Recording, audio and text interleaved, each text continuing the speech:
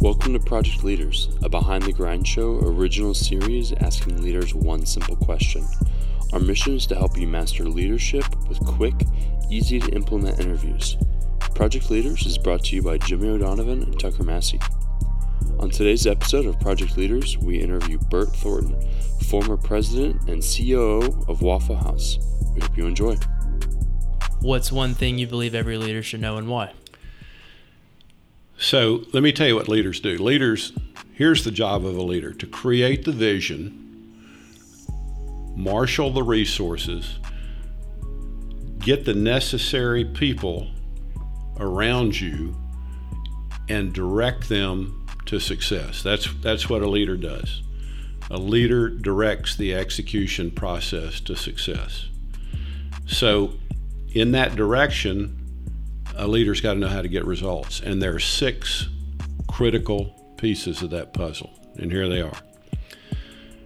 The first thing is a leader has to show up. You can't phone in leadership. 99% of leadership is about showing up and directing from the front. Now, some people confuse that with micromanaging. That is not micromanaging. That's called leadership. You have to issue clear and specific written instructions. Written? Yes, written. Instructions that aren't written are simply suggestions. In the Waffle House business, when I was there, we went to a 2-part piece of paper so that if I came into your market and we agreed on things that needed to be done, I would pull out that paper and we would write down 1, 2, 3, 4, 5 these things that need to be done by the time I get back in your market. And you'd sign it and I'd sign it. We'd date it. You get a copy and I get a copy. My copy goes in the file. When I come back around, I don't have to guess what we talked about. And you don't either. It's a very, very definitive set of instructions, and that's what leads to getting things done. After you give those people the instructions, you have to ask the critical question: do you know what I want? And do you have everything you need to accomplish your task? You can't guess that people have what they need. You can't guess that they know what you want. You have to make deadlines clear. Why do we have deadlines?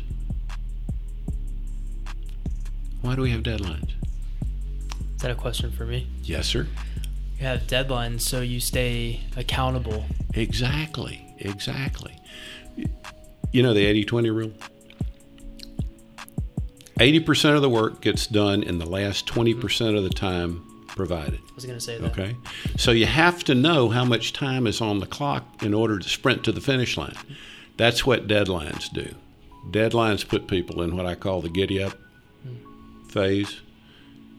Deadlines make it clear that this is not an ongoing issue. It's like doing your essay the night before it's due. Now, leaders don't suggest. Leaders issue clear and specific instructions, written, and they give deadlines. The next to last thing is, and this is one of the most important parts, is you follow up constantly. Follow up. And you issue consequences. You thank people for doing well. You admonish people for not doing well. You give good consequences for good performance. Other consequences, doesn't have to be dramatic, but you don't thank somebody for screwing up. You need to call that to their attention, tell them where they screwed up, why, and then you move on. That's the way you do it.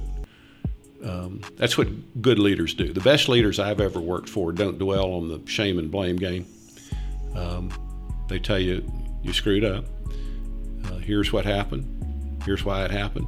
And they move on to other operational issues. So successful leaders show up. They issue clear and specific written instructions.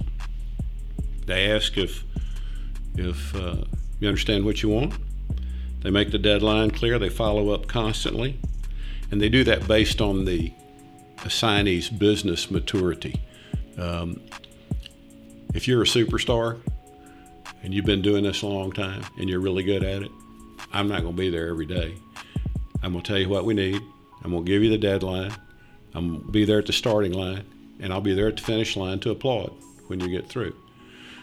But if this is your 5th week on the job, you and I'm going to come back and come back and come back in not a checklist mode, but in the mentoring mode to make sure that you're successful at what you do.